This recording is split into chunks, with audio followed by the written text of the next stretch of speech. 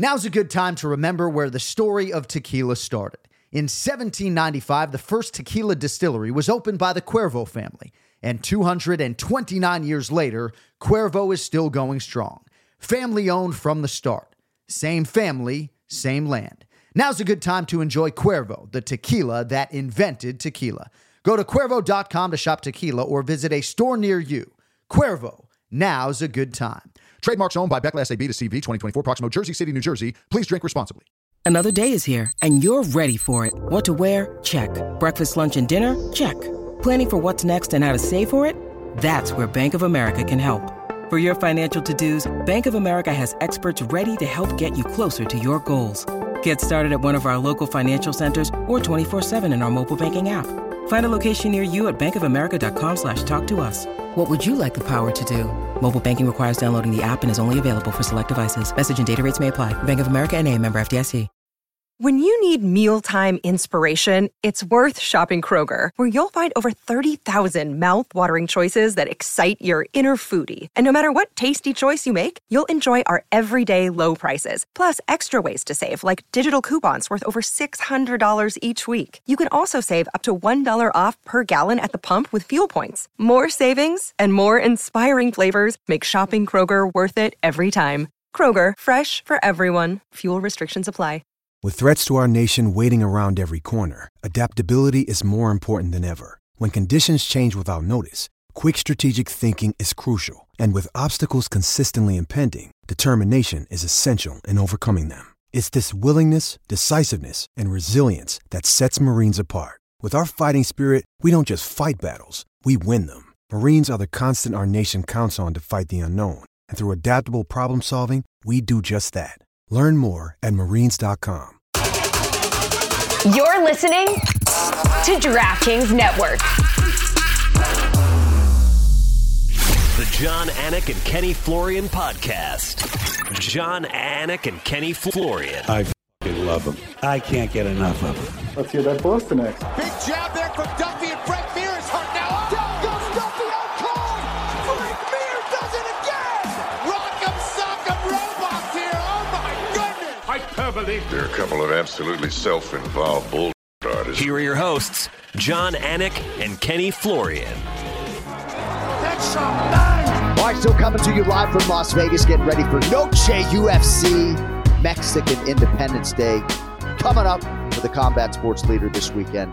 Good to have you with us. Episode 437 of the Anik and Florian podcast, presented by DraftKings, live on the DraftKings Network, also on the DraftKings YouTube channel. Clips are still there on the Anik and Florian podcast YouTube channel, where you can access, among other things, Remember the Show with Bilal Muhammad and Jason Anik. Good to be with you, Ken Flo. What's a good word, kid? What's happening, kid? Have you recovered? Have you recovered from all your travel? There. Slowly but surely. Gotcha. I felt like our episode on Monday was just insane, and we were going in a number of different directions, and it actually taught me a valuable lesson in terms of how to structure our pay-per-view recap shows. I'm going to need more of your time, I think, because our producer, Cody Merrow, is talking about Alexander Volkov finally crossing that threshold for him, at least in terms of the optics, looking like a world champion. And I'm not even sure if we uttered his name. Maybe I mentioned his name in passing, but Alexander Volkov had to fight through those leg kicks. He knew what he was getting in terms of just the gameness of Tai Tuivasa, right? But in a heavyweight division right now that is dominated by names like Tom Aspinall and Sergey Pavlovich, waiting for John Jones and Stipe Miocic to complete their business. Here's this 34-year-old who's 6'7", who's got all this gold from these other promotions, but who's an absolute beast. And on any given Saturday night, this guy could be a world champion too, at least in my mind. Dude, that height and size is always going to be a problem. Even if you don't know how to fight, here's the problem. Volkov knows how to fight. He knows how to put it all together. And, when I was looking at this fight, listen, it's tough to make calls in the heavyweight division. Tai Tuivasa is a very dangerous man. He knows how to put people to sleep. But Volkov has really come into his own, man. The confidence, the jab, the grappling, all that stuff was on full display, and the dude looked like a champion. I mean, really looked like he put it all together and dominated that fight with ease in enemy territory. So, yeah, tremendous performance, man. Still progressing with his jiu-jitsu fundamentals. He's a Brazilian jiu-jitsu brown belt. He talked a lot about his grappling in the fighter meeting, so certainly had to enjoy pulling off an Ezekiel choke, right? Haven't seen it all that many times in UFC history for myriad reasons, right? But congratulations to Alexander Volkov, a guy who's headlined several times for the UFC. Really good egg, a father who spends a ton of time away from his children, and just kind of wanted to highlight him off the top of the show, in part because our fighter meeting was just so thoughtful. Here's a guy, 34 years of age, but recognizing that this is the time, right? This is the time that I need to go all in. I'm towards the end of my career, moves to Las Vegas, and reaps the benefits. Outstanding performance against Tai Tuivasa. And if any heavyweight can lose 3 consecutive fights and come back, we've seen Tai Tuivasa do it before. But Kenny, he had this long winning streak, and now Tuivasa's lost 3 in a row. I still believe at around, maybe, 30 years old or so, I still believe Tai Tuivasa will fight for a world title before his UFC career is over. I really do believe that he'll have enough appetite for improvement. The cards will eventually align, and he'll find himself in an eliminator at the very least. You could be right, man. We've seen it a lot, especially in the heavyweight division, of guys kind of having this reincarnation and turning their career around. And I think Tai Tuivasa, while he didn't get the result he wanted, he had a very tough opponent. But I think movement-wise, he looked better to me. He looked like he was trying to be more technical out there, switching things up with the team. I think is going to work out well for him. So tough fight, tough setback here, but he will be back for sure. One other question I did want to ask you about UFC 293. There are these 2 light heavyweight contenders under the City Kickboxing banner, Tyson Pedro, Carlos Ulberg. If they were to fight this weekend, I'm not sure what would happen, right? But it seems like inevitably their careers are going to be linked. Pedro obviously got to the UFC a lot sooner. Ulberg came off of Dana White's Contender Series. I bring it up in this context. Yep. I think most people believe that the ceiling is higher for Carlos Ulberg, who sort of happened upon this career, right? Outstanding athlete, great rugby player, got into boxing, couldn't get boxing or kickboxing fights, gravitated towards MMA. Tyson Pedro, his father John ran a promotion, right? Born into this, right? I don't know if it's fair of me to ask you who has the higher ceiling, or if I just want to know how you felt about Carlos Ulberg's performance in particular. But who do you think has the higher ceiling, and what'd you think about what those 2 men did with the showcase in Sydney? Ulberg looks solid, man. No question about it. I think that Tyson Pedro, I think he's going to benefit a lot over time by being affiliated with the City Kickboxing Gym. I think it's going to take him time to really learn the system. Once he does, I think he's going to be a big-time problem for everyone in that division. And I think we already saw great gains in that last fight. But, he's so humble. From being there and experiencing that style and sparring all the great fighters that are over there, he's like, listen, man, he's like, I'm just getting started. He's like, I'm just here to learn. And, so he seemed very humble about the experience. And I think this is a great fit for him. So I wouldn't be surprised if Tyson Pedro kind of makes a run at that title shot perhaps quicker than Ulberg, maybe. Well, and Tyson Pedro is the guy who has fought the much bigger names. He's the Brazilian Jiu-Jitsu black belt, right? He's certainly the more 5-tool player in all realms of MMA.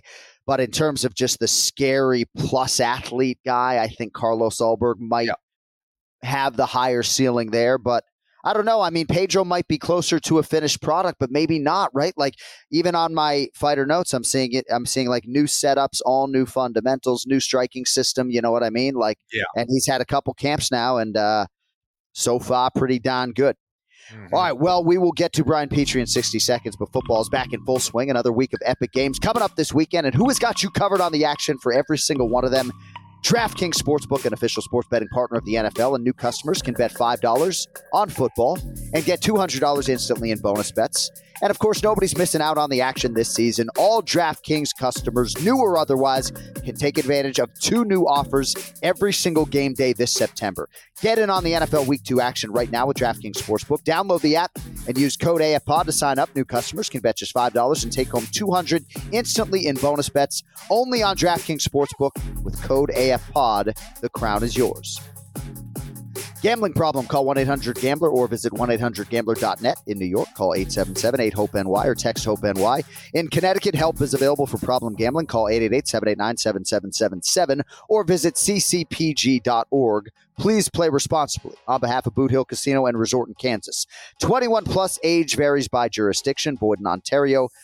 See dkng.co/football for eligibility, terms, and responsible gaming resources. Bonus bets expire 7 days after issuance. Eligibility and deposit restrictions apply. All right, let us go 3 wide now and call on our outstanding mixed martial arts handicapper, Brian Petrie. Guy's a big sports fan as well. I mean, let's be honest, you know. I'm hoping that my Anakin printed D-backs jersey somehow got lost in the mail. Please tell me that says Petrie and not Longoria on the back of your jersey. It is. I could never wear a jersey that has my name on it. This is an Evan Longoria jersey, baby. Sent to me for free by one of the best in the world, Evan Longoria. Couldn't believe it came on Saturday. Wore it Saturday night for the fights. Woo! And I don't think I've taken it off since. So let's go, boys. It's a day. That's badass. So I just wanted to quickly ask you, if I could, about the new undisputed UFC middleweight champion, Sean Strickland, and your relative degree of surprise. Not just that he's the new champ, but the nature of the fight. Yeah, so I mean, it shocked me. It truly did. I mean, I've all week I've been sitting here going, "Oh, Izzy was off. Izzy was off." That's kind of a cop out because Sean was on, and Izzy didn't know how to deal with Sean's style. And Sean is a guy that he does things different. I know sparring is starting to get tailed back in the sport. All he does is spar. And it showed because it looked like Izzy, to me, maybe didn't do a lot of sparring this camp. And if not, a lot of boxing sparring, because after he got dropped in round 1, he was on his bicycle trying to counter a counter striker. And then it just wasn't there. And then he fell back. I mean, I had a 4-1 Sean Strickland. Shocked me to my core because Izzy's one of the best strikers in the world. He goes 5 rounds, doesn't have a mark on his face. I mean, what are we doing here? It was crazy. I'm happy for Sean Strickland. You know, that's Chris Curtis's guy. I saw Chris Curtis's reaction. I know it means a lot to him. Him and Chris Curtis have been tight since Chris was out in Temecula, California with Dan Henderson and those guys. So, yeah, that's cool that you're seeing the hard work pays off. And Sean's an interesting dude, but yeah, I want to see him fight everyone at 85 now. Now he's a champ. Right. Not an easy get out. You know, people thought when Pereira knocked him out, no, this guy's tough. He's a tough out. His only other loss is Cannonier, which a lot of people think he won. Give me Dricus du Plessis for Sean Strickland next year. You know what I mean? I love that fight, you know? Well, let's see what happens on December 16th, right? Yeah. To my knowledge, the UFC still needs a pay-per-view headliner in December. And while I would advise Sean Strickland, if I were his manager, to sit on the throne for a little bit, at least let the calendar turn and not Jessica Andrade this thing and turn it around and go to China to fight Zhang Wei Li. Right. But I really do believe that Sean Strickland is the type of champion that if they need him to fight in December, you know, he's absolutely going to do it. Yeah. All right.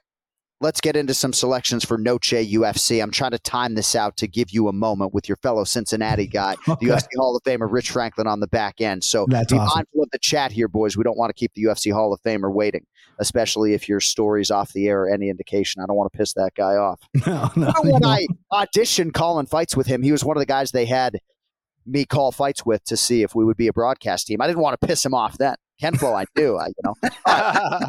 So Team Florian goes 4-3 at UFC 293, but Kenny, there is a but. Minus $915. You lost $600 on Adesanya. Of course, the 3-unit on Jack Jenkins. I had 3 units on Jenkins and 2 on Goldberg. Yeah, I know you had 2 on Allberg, buddy. All in the math. All in the math. I thought you said I had units on Adesanya, but yeah, the loss on Adesanya killed us both, Petrie. Yeah, it did. Yeah. So Team Petrie 5-3. You had the extra hit on Charles Radke, minus $205. So the lead for Petrie is swelling, though, $2,265. And there is a new rule for the main event challenge. And again, we are revamping things for 2024, fellas, because we need to figure out a way for your bankroll to more accurately reflect your sharpness, right? But basically, the new rule for the rest of the year is that you can abstain from any fight you want. Oh, okay. Now, for Petrie, that's a little bit of an advantage because he has this big lead. You still have to give our DraftKings audience your predictions, right?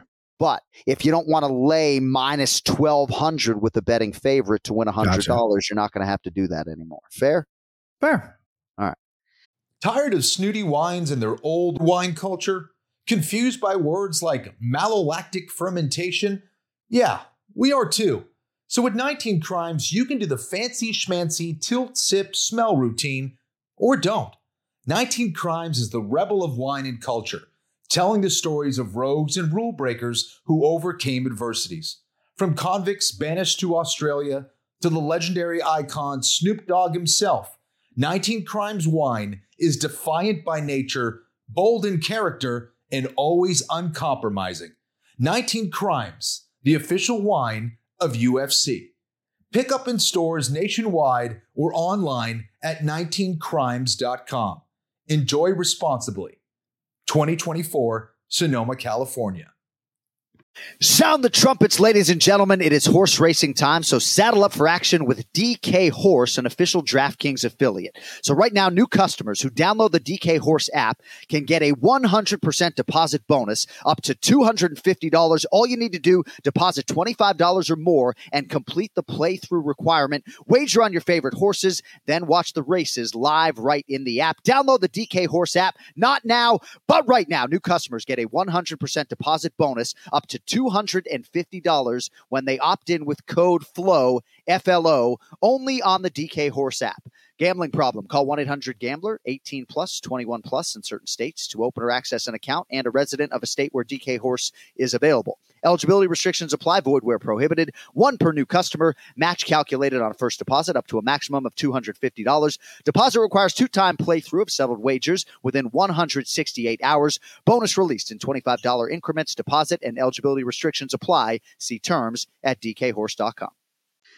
All right, UFC Noche. That's going to be fun to say. I still don't know as I talk to you guys if I'm opening this show. This is UFC Noche, or if it's UFC Fight Night, Grasso versus Shevchenko 2. I'm certainly as fuck hoping it's UFC Noche. Good fight here, Bri. Tracy Cortez, minus 112. Jasmine Jazz Divisius, minus 108. Cortez 4-0 in the UFC, but she has not fought since a win over Melissa Gatto at UFC 274. That was all the way back in May of 2022. As you may remember, had a fight with Amanda Hebos go away shortly after she had weighed in. That was back in December. Now she returns against the streaking 34-year-old Jazz Divisius. Brian Petrie, who do you have? Well, I'm glad you said it, John, because I was going to be the pronunciation of the week, and I would have nailed it. You know why I killed it? You know why I killed the POW? Because I'm trying to time out you and your boy Rich Frank. Oh, okay. I would have nailed it, though. I did it in my head all day. Anyway, back to the fight. This is a really good fight. Jasmine is, I root for Canadian fighters. Canadians have some of the best fans, most loyal fans. If you go on MMA Twitter, most of those sharks and stuff are from Canada, right? So I root for them to have a fighter. And Jasmine could be that one. She could be that one. She's very good. Tracy Cortez is a good grappler. She's mixing up her training really well. I feel like, sometimes though, Tracy Cortez, when she fought Melissa Gatto, she got taken down 3 times, threw up a couple submissions, looked pretty good, looked aggressive. She's tough in there. She's pretty, maybe unassuming. Maybe people don't think she's tough because she is beautiful. She is tough. She can get down and grimy. But Jasmine, I think, is just a little too big and a little too sturdy. She lands really good takedowns too. I think her stand-up is better. The line is set where I would have it set, and I wish I was getting a little bit of more plus money or any plus money on Jasmine. So I'm going to take Jasmine here, and whatever the over is, hammer the over 2.5. It's going to be -4, whatever. Put everything on it.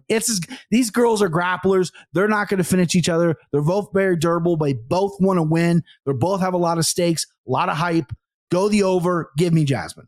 Jasmine Jazz Divisius right now minus 108. And I kind of like the way you set that up in terms of rooting for there to be an athlete from Canada that emerges. Because Ken Flo spent a lot of time training north of the border there at TriStar, right, Kenny? And at least right now, Jasmine Jazz Divisius is on the short list of fighters that can actually realize a title fight for Canada. So your thoughts on how she handles the appreciable challenge that is Tracy Cortez this week?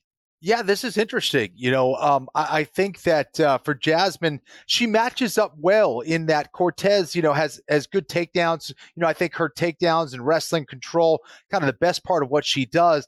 Can she do that against someone who is big for the division and strong and a grappler in her own right? And Jasmine, I just don't think so. I think it's a really tough style matchup for her. Cortez, I'm talking about. I do think she's made big improvements. I think they both have, but I think Jasmine is probably the better striker. And again, a lot of times we see these grapplers kind of cancel each other out on the feet, ends up being a stand-up fight. And I think that's where Jasmine really can take advantage and win that fight. So I'd like to pick Jasmine. I like to put 2 units on Jasmine as well. Ken Flo coming out swinging. Yeah, and then she was on the Schmo. She was like, she got interviewed by the Schmo, and she said that her name is technically pronounced Yesadovicius or something like Yesadovicius or something. Whoa. I was like, geez, I don't know. Anyways, I can't. You guys have a very difficult job over there at the UFC pronouncing all those names. Well, Lena Landsberg, the Swedish fighter, no longer in the UFC. I think she might have retired. Her name's pronounced Lena Landsberg. Okay, so right. I mean, there's a lot to that, but you're not wrong, Kenny. Okay. All right, both of the guys like Jasmine. Jazz Divisius is how she says it on my phone, and how you will, as such, hear it on broadcast. All right, at lightweight, Mexico City's Golden Boy Daniel Zellhuber, minus 238, taking on Christos Giagos, who is plus 195. Little setup for you boys, and then we'll have BP lead us off. Zellhuber 2-0 in the UFC after an April win over Orlando Venata. Giagos, the far more experienced party here than the 13-1 Zellhuber. Giagos 20-10 as a pro, multiple UFC stints maybe even, but he started his UFC career against Gilbert Burns in 2014 at UFC 179. A lot of big names on his resume, too, even in losses, right? Strength of schedule, outstanding across 12 UFC starts and coming off a big knockout win over Ricky Glenn back in April of this year. Brian Petrie, who do you have in this one, Zellhuber or Giagos?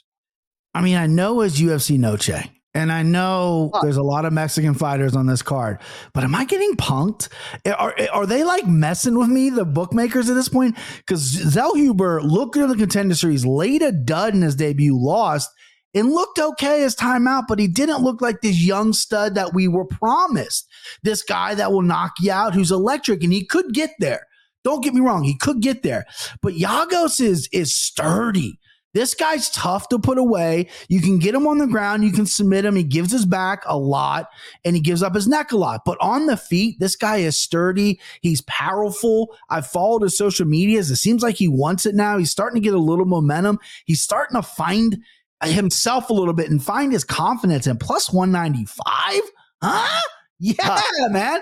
Give me Christos Giagos, because that's dog money just ready to be in my pocket. Yeah, I'm not surprised you went that direction. And Daniel Zellhuber, 1-1 in the UFC, by the way. I stand corrected. I was very tired when I prepped for this podcast. Kenny, Zellhuber minus 238 right now on DraftKings Sportsbook. Giagos plus 195. Which way you go? Yeah, this one's interesting. I'm not sure what the bookmakers are doing here. I think if it was even money, I would go with Zellhuber. I think that he's got a lot of potential, as Brian was talking about. I think he's a good striker, maybe a little bit more technical than Giagos, but I think Christos is going to be powerful on the feet. I think Zellhuber, it's one thing to have good offensive skills, but he does get hit, and he hasn't faced the high level of competition that Giagos has. And I think that's where he can make some mistakes, and maybe we're underestimating him, and maybe he's further along than we thought. But I think at this stage of the game, there's just way too much value for Christos. So I think that he has the capability of winning this on the feet or on the ground, most likely by decision. But as Brian said, I had the opportunity to talk to Christos not too long ago at one of the PFL events, and he said he's trained his ass off. He's been loving the training down in South Florida. He's feeling great, ready to rock. So I like Giagos as well.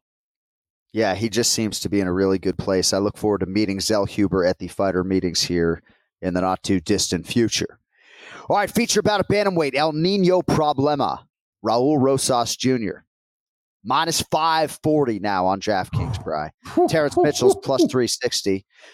All right, so let us see how Rosas Jr. handles his first pro MMA loss. Came at the hands of Christian Rodriguez in Miami at UFC 287 back in April. This line has steadily been climbing. Mitchell making a quick turn here after he was knocked out in his UFC debut against Cameron Simon. That was at UFC 290 back in July. What do you think, BP? New rules in the main event challenge. You laying minus 540 or what? So I love the new rules because if I would accept the new rules or do it, I want my guy Ken Flo to come back. I want it to be, fourth quarter come December. So I will pick a fight. I will lay the chalk on Ramos Jr. because I don't believe in Terrence Mitchell. I don't. Sometimes there are numbers where you're like, this guy can get it done at this number. Like Sean Strickland was a huge number. Didn't shock me in the least bit that he won this. But Terrence Mitchell took some years off, is a one-round fighter, came out, guns blazing against Cameron Simon, didn't even take a breath, was gassed out. Rojas Jr., I feel like maybe was humbled a little bit, but he is still a good grappler. He still is going to use that to grapple Terrence Mitchell, who is a longer striker, but has tended to grapple his last couple times outside the UFC as well. He likes when the fight hits the floor. I think Rojas Jr. that's where he wants to be. He's good to get on top. He has the better cardio. And I think he's going to rebound here. I think he should. He's still young, so it's really hard for me to really kind of like knock on the kid. But if I would like for him to come out here and get a finish, is what I'm trying to say. After his last performance, let's come out and get a finish. If not, I think he's going to dominate 30-27. Give me Rojas Jr. and I'll lay the chalk. I'll lay the heavy chalk. Yeah, Kenny, a lot of people have bet this number, right? And it's telling when a guy moves from minus 445 to minus 540 and people still find value there in parlays or otherwise. Some suggesting this a custom-made matchup for the youngster Raul Rosas Jr. How do you handicap things against Terrence Mitchell? Yeah, John, I think that's what it is, really. I think that Terrence Mitchell is very tall and lanky for that division. Was he like 5'10", 135 pounds?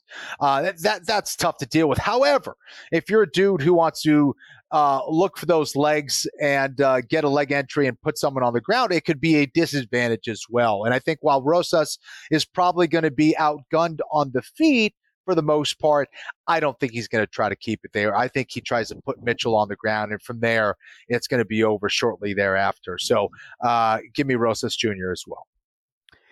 All right. We have arrived at the co-main event, and I'm going to go right back to Ken Flo on this one. This is pretty interesting when I send you guys the lines, and it totally flips. I sent you guys these when I was in Sydney. Kevin Holland was the betting favorite. He's no longer the favorite. Jack Della Maddalena minus 135. Kevin Holland plus 114. 20th UFC appearance for my good friend Kevin Holland. Just had a resounding win over Michael Chiesa in Salt Lake City, July 29th. Now he faces Jack Della, for whom, Kenny, it has been an interesting summer. Escaped with a split decision against Basil Hafez, July 15th. And now the 27-year-old out of Perth, right back to Vegas to take on Kevin Holland. Your thoughts? Oh, man, this is such a tricky one for me because JDM is coming off the worst performance of his career. I was super high on him. I think when he's getting things going, he's not forcing a knockout. He looks tremendous when he's just slipping and ripping and keeping that body moving, that head moving. He's, trying to organically look to take you out. He didn't seem that way in his last fight. And on the ground, I don't know. He didn't look so great either. But and then you have Kevin Holland, who has been surprising me left and right. And I guess over the course of his career in the UFC, he's been a tough guy for me to get right. However, right now, this Kevin Holland, to me, has a lot of consistency. It seems like he's highly motivated. He's tall. He's lanky. He's improved a great deal on the feet. He knows how to put it together. He's been wrestling his ass off. He looks way better in that domain as well. And I think he's got way too much momentum at this stage of the game. And I like Kevin Holland here in this fight. So, I'm willing to put 3 units on that one as well. So, 3 unidades para Kevin Holland, por favor.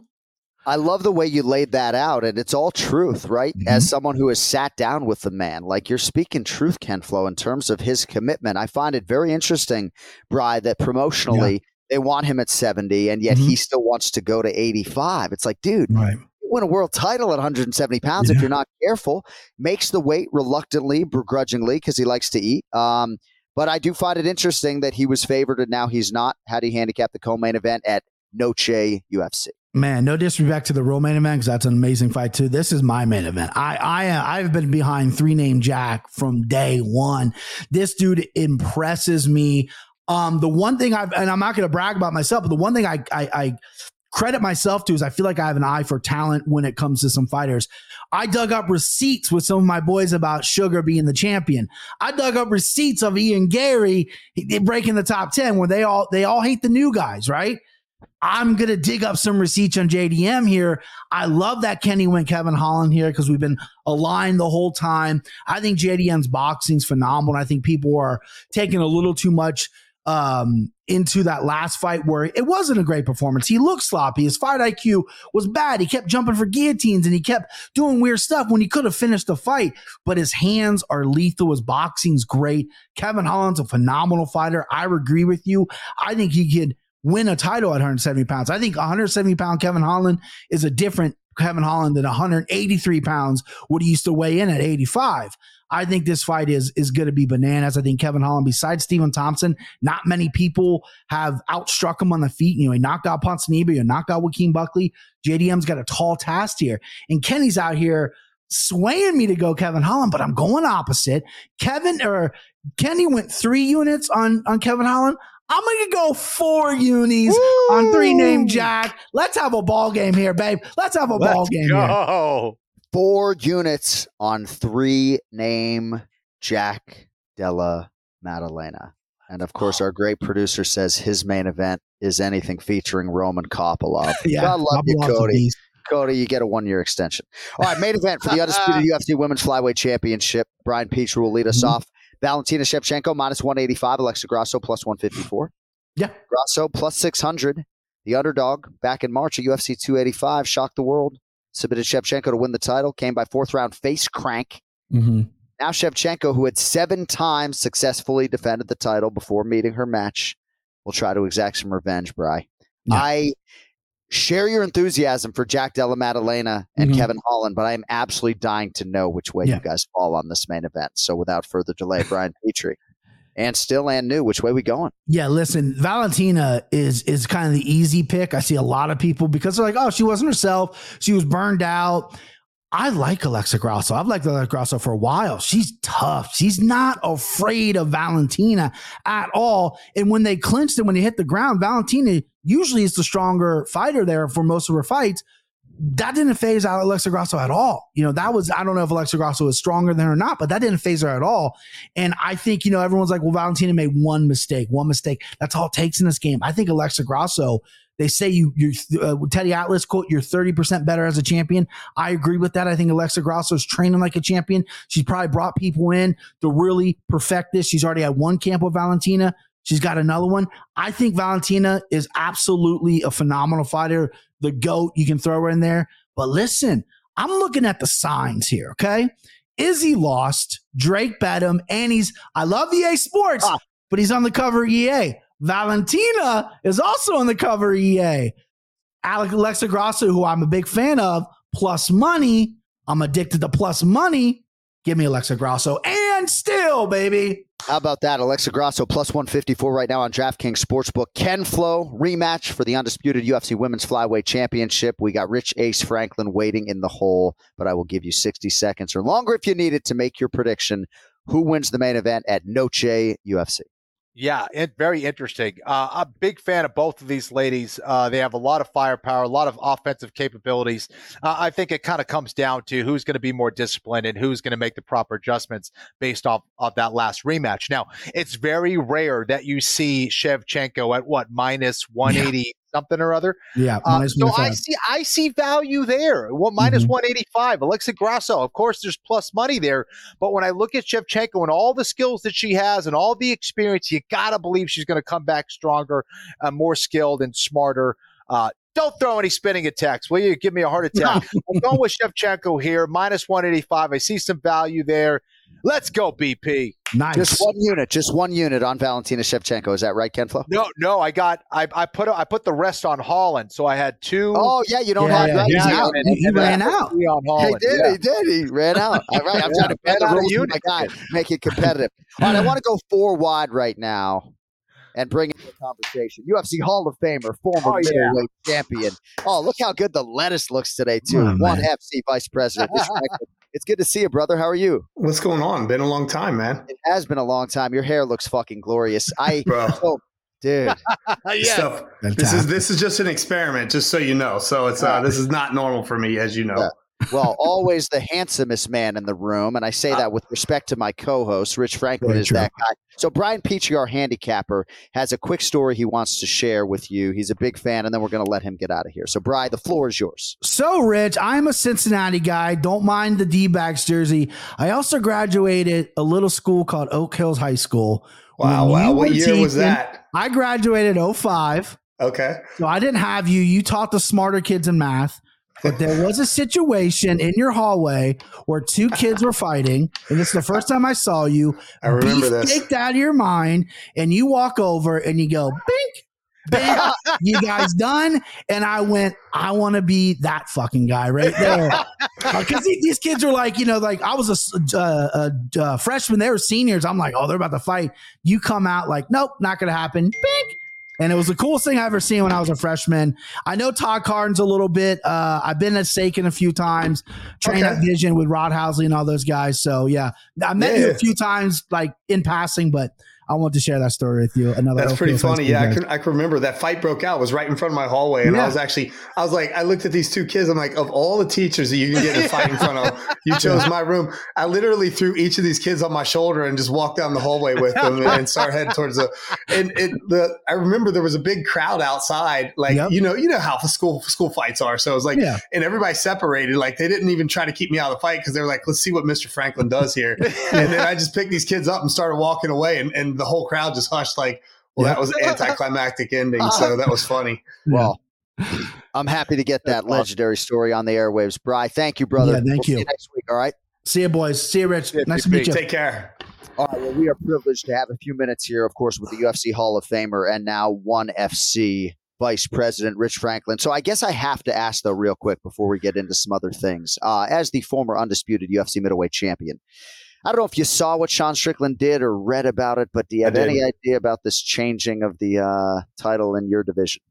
Dude, I saw that punch land and in the first round there, and it was a beautiful punch to it straight down the pipe, and couldn't get any cleaner than that. Slipped off that, but then Adesanya come back in round 2 and put on a great fight. What a great fight. Just insane.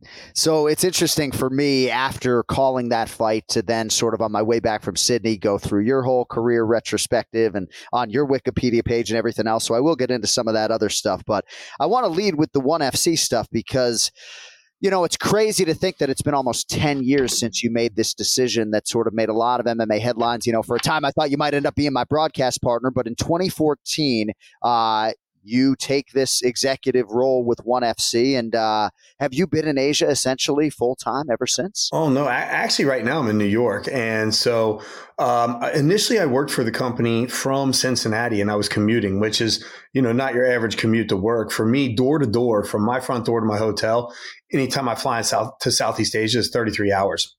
And then I moved down to Singapore, was there full time 5 years. I obviously came back and visited home and whatnot.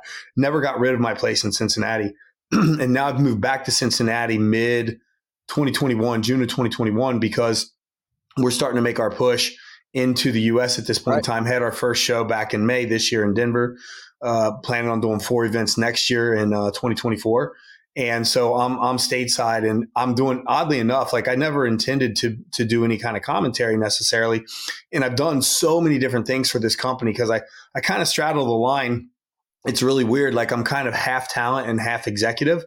Right. And so I've kind of played that like slot back position where they just throw me in whatever offense is necessary and whatever position I need to be in at times. And I've done a lot of different things for this company, but currently I'm doing a lot of the work with the commissions, the state commissions here in the U.S., because obviously anybody that's familiar with ONE Championship knows we use a different rule set than the unified rule set. And so working with the commissions on getting the codes and sanctioning in each of the states. Rich, how has that role changed for you? And I guess what I mean is, how do you see fighting differently now that you've kind of had those roles for ONE FC? Oh, it's way different. I see it so much differently now. I mean, first of all, I just take a step back from this question for a second and say, when you and I were fighting, Kenny, especially me, particularly like the way that the UFC used me, I didn't have to create any kind of character, whether the character was true to who I was or not. You know, like at the time I was the boy next door high school teacher, and that's exactly what the UFC needed. And, you know, I spent time doing a ton of marketing for them, preaching the good gospel of MMA all over the United States, and then opened up several international markets. And that in itself separated me from the crowd. We didn't have social media at the time. Like that kind of came on at the tail end of our careers. And so it's much different. But now being on the executive side of things, like I understand, I didn't understand it at the time when I was competing, although I just naturally did it, is that when I was asked to do an interview or, you know, show up at an appearance or something like that, I did most of those things and I knew that it had value.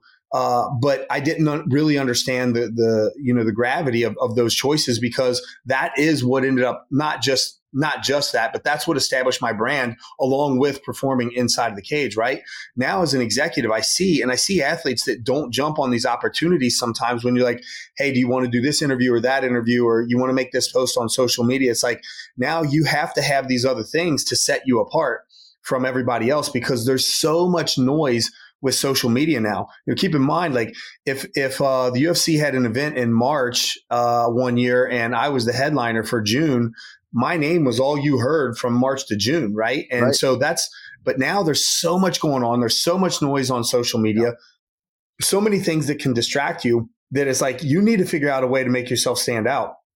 And a lot of these athletes, they don't get that. Like talent obviously is a key component of succeeding in any kind of, you know, sports arena. But at the same time, like, man, you really you need to know how to separate yourself.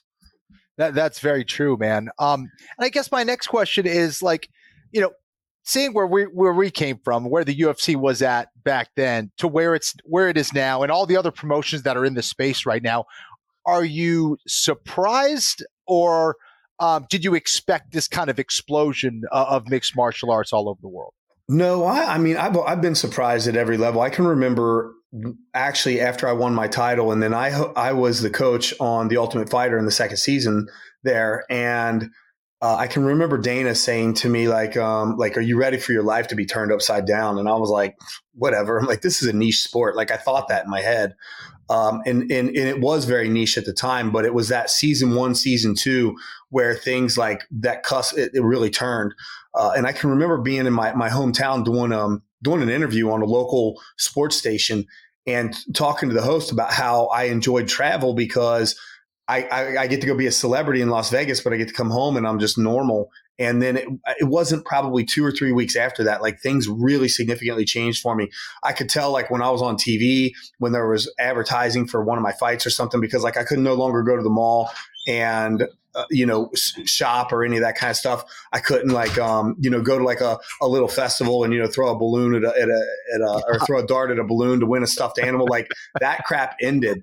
Right. And so and then obviously I'm 10 years out of it now, like more than 10 years since my last fight. So when I get recognized now, I just say to people like, man, like you're a true fan. I've gotten older. I got a few more wrinkles. Yeah. I even have long hair at this point in time. Who knows what this crap is coming out of my hair? And like, if you can recognize me at this point, it's like you really followed my career. Yeah. Well, since you are part-time on-air talent, just a strong lean or push to keep the lettuce, at least for now. I think it's a good look for you, although you are disguising it a little bit with a hat. UFC Hall of Famer, ONE FC's Rich Franklin with us here on the Anik and Florian podcast. And I will say it's so funny. Like, I will never put on a pink-brown suit combination without thinking of you. I and the appreciate American that. Fighter shorts, and that color combination is always Rich Franklin for me. But gosh, you're just peeling my brain in so many different directions in terms of the breakneck nature of the UFC schedule, because I remember even when Stipe Miocic won the belt 7 years ago, we had a dark week the next week, just 1 week off. And I remember thinking, man, that's good for Stipe. We're not live this weekend, and there's not another live event. Your next fight night is One Fight Night 14 coming up later this month. It features Stamp Fairtex. And I was driven to watch this Stamp dance video today. Like, I'm trying to prep Rich Franklin, and now I'm watching this Stamp dance video over and over again. I don't know exactly what I'm watching, but I'll admit to being compelled. And obviously, she's got a big fight against a familiar name coming up here shortly. Yeah, Stamp, I don't know if you guys know the history there, but I was at one point in time for one championship running a program called the One Warrior Series, which was, I was a traveling show and I found talent. It was great, like best job I've ever had. I literally, like I ran a production team. I got to travel around and we'd say, all right, where do you guys want to go? Let's recruit some talent. We need some people from Thailand or we need some people from Australia. And we would just go there and then we would create storylines and create this TV show that aired on the other side of the planet. And Stamp was from one of the first tryouts that I held in Bangkok. And I tell the story frequently. I was watching this tryout and it sounded like this cannon was going off to my right. And there's two people in front of me trying out. And I just remember hearing this and I suddenly looked over and I see this young lady. I mean, she's tiny. I mean, she's not a big woman. And I'm not even paying attention to the tryout that's going on this way. I'm just watching her. And immediately it was like, I need to sign this girl. Like I need to sign this woman right now. And so probably one of the few and only people that came on my show that I jumped through a lot of hoops to get her to come in and win championship. And fortunately, I signed her to my organization, which the Warrior Series, after we recruited our athletes, we had smaller shows, which was kind of call it a feeder league for one championship. And the moment that she fought one championship was like, yeah, we're going to take her right now. And so they just pulled her away from me immediately. And then obviously, the rest is history there. Stamp went on to win, she became the Muay Thai queen for a while, kickboxing queen. And now with Angela Lee vacating the title at the atomweight division, there was an entire Grand Prix that they ran. Stamp was actually part of that Grand Prix. Ham Seo-hee, who is her opponent for this one Fight Night 14 coming up, was my dark horse pick. She ended up getting injured and couldn't complete the tournament, but she was my dark horse pick to actually win the tournament. So I'm excited to actually see this fight come back around. And I think stylistically, these two women match up really well because Stamp likes to come forward. She's going to catch kicks and counter off those kicks. She buries her head down, throws hands, and she's, obviously very aggressive. But Ham Seo-hee, she's the kind of fighter that doesn't take a step back either, and she doesn't kick very often. So it's going to be interesting to see how these two end up throwing down. Well, and it's interesting for me to hear you talk about navigating your role as executive and on-air commentator, because what ends up happening, right? You have interpersonal relationships on both sides of this fight. Now, you're calling this fight on Prime Video September 29th. Is that correct or no? Yeah, I will be there. I'll be part of the three-man booth. It'll be me along with Ray Flores and Mitch Chilson.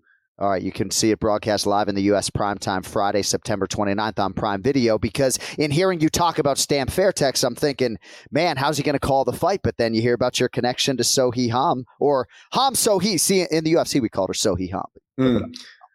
Yeah, despite the connection, at the end of the day, really the role I play on the commentary team is an analyst. And so you're only as good as your analysis, right? I mean, so essentially I look at a fight and I say, all right, if I'm coaching Stamp, what is going to be my game plan or my strategy against Ham Seo-hee?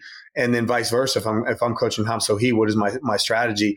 And that's kind of like I basically do an analysis breakdown, before. So I typically list out the keys to victory for each of the athletes coming out, a couple keys to victory that I see that might be either pertinent or more important than others, and then move on from there. And then once we get into the match, you just calling the action of what you see is like, well, she needs to do this if she wants to improve her performance here, or vice versa. I mean, I don't know why I'm schooling you guys, because you guys are both very like Kenny Florian's one of the best analysts in the business, man. No joke, man. Kenny, I do love your breakdowns, by the way. Thank you, man. Appreciate that. No, Kenny's the man. And there are a lot of reasons to tune in on September 29th, perhaps chief among them to find out if Rich Ace Franklin cuts his hair before the broadcast. Hey, real quick.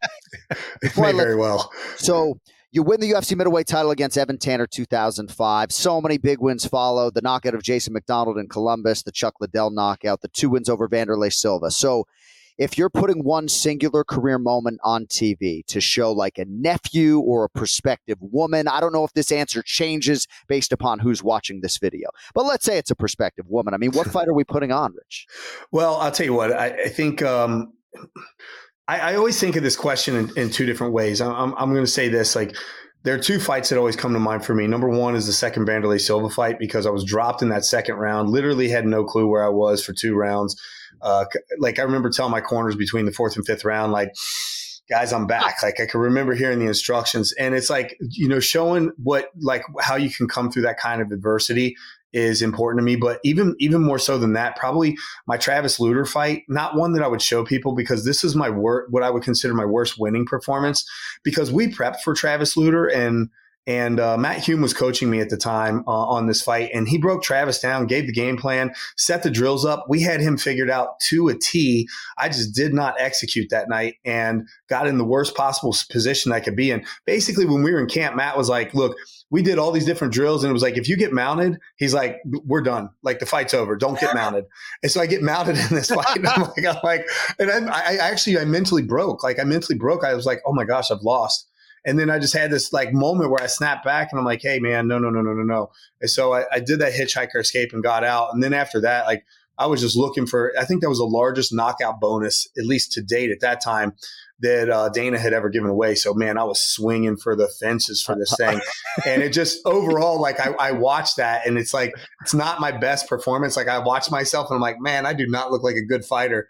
But that fight taught me a lot about myself. So it depends on my what my purpose is for showing this fight. Yeah. If it's to impress a lady, then I'm right. Probably going to go. If it's to impress a lady, I'm probably just going to go with Corey. Like that's a clean one, nice and easy. Like I look great, so no adversity. Like you're just like, it was always that easy type you're of right. Yeah, no. Sometimes as a journalist or podcast host, you're trying to think of a creative way to ask a question that the subject has been asked before, and that's what we ended up with. Rich Ace Franklin, the absolute legend. We wish you the best of luck with your next live event. It is ONE FC September 29th, and you can see it on Prime Video right here in the U.S. Hey, maybe we'll do this again sometime, and keep the hair, buddy. We'll talk to you soon. I can't promise I'll keep the hair, but I'll say this. I was definitely excited to talk to you guys, man, because I haven't talked to either one of you guys in a minute, so it's been real fun. Thanks for having me on. Thank you, man. Thank you, Rich. Stranger, You're the man. You sound Appreciate great. You guys. Thank you, man. Rich Ace Franklin with us here on the Anik and Florian podcast. What a good dude. The Hall of Fame call for him came in 2019, and sometimes you wonder what that is like for a guy, and he wasn't able to be with us there, unfortunately, in Las Vegas, but sometimes I think these guys, and certainly for Jens Pulver, sitting around wondering if that call is ever going to come in, and damn right it came in. But just a real cool dude, and obviously has his finger on the pulse of the sport in more ways than one.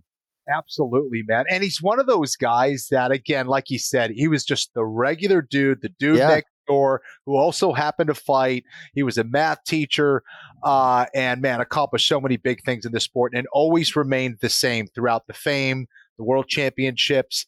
He's the exact same dude, which is great to see. So congrats to Rich on everything. Now, for you... Sorry, there was a little technical delay there. For you, I swear I wasn't cutting him off. All right, guys. No. We have Longo's Minute Men, and then we have these Florian people that. So, in terms of getting recognized in public, right? I mean, you deal with BattleBots people, right? But like for you, it's like when you were competing for world titles, you were also on television, which was not at all his reality. I'm not talking about The Ultimate Fighter. I'm talking about MMA Live, calling fights, right? Like you were calling George St. Pierre pay-per-views at UFC 83 right before. You fought for the title. So I guess for you, it's probably cool when people come up to you and actually reference your fight career because it happened so fucking long ago at this point. Yeah, exactly. Back in the 1960s. I have similar sentiments to what Rich Franklin said. It's like, dude, if you know who I am, you've been following this sport for a very long time. So, it's funny, man. All right. Well, thanks to Jen Wank, and thanks to Rich Franklin for hopping on with us here today. Thanks to Brian Petrie and Rich and our executive producer, Cody Merrill. Thanks to every last one of you. I say this all the time, but we just appreciate the support of the show so much so. And if you want to go to worldmmaawards.com and continue that support, vote for us to take that category, Best MMA Programming. We'd appreciate that very much. We are back with you on Monday. We will recap Noche UFC. And we'll find out if it's Valentina Shevchenko or Alexa Grasso as the undisputed UFC Women's Flyweight Champion. Check out AnikFlorianPodcast.com to see what's going on with the show. Major things coming on the merchandise front in the next few weeks, so tune in for that as well. KennyFlorianMartialArts.com. Actually, Ken Flo did a fucking new video for his YouTube channel for the first time in like fucking ever. So KennyFlorianMartialArts.com. Check out his YouTube channel, Argus Integrated Defense, and we'll talk to you next Monday. For Ken Flo, I'm John Anik. Have a great week. Till then. Are you sure we're not in Boston? Yeah. Now every time I start a verse, I break at least 3 commandments. Kinda like Pluto because I never planned it. I'm outlandish in the way that make Apaches look like they own ranches. It's the art of war. Your blood's the only color on the canvas. And I don't mean it like a thug sense of how you can get got. Fuck being gangsta, I'm hip hop. You got it every time you walk in the label. The A&R's like nodded. Immune to your shit cause I circle, dotted. Body heat is toxic. We gotta beat, I don't gotta speak. Coppers see start to think psychic lick, make the speakers speak elitistly. Off their high horse, make an ass of their views. Your DJ must not know the alphabet, forgetting his cues. My favorite DJ got those and 6 extra L's to abuse. Esoteric John P and I'm the new kid school. I'm Raider Ellis, nice to meet you, short busting my styles. Egocentric, ego tripping with frequent fly smiles. DJ wants to get at the bird, he gets at the bird. And Bird takes the shot. You wanna set it on us? We got Comedos on us. Now's a good time to remember where the story of tequila started. In 1795, the first tequila distillery was opened by the Cuervo family. And 229 years later, Cuervo is still going strong. Family owned from the start. Same family, same land. Now's a good time to enjoy Cuervo, the tequila that invented tequila. Go to Cuervo.com to shop tequila or visit a store near you. Cuervo, now's a good time. Trademarks owned by Beckless AB to CV 2024, Proximo, Jersey City, New Jersey. Please drink responsibly.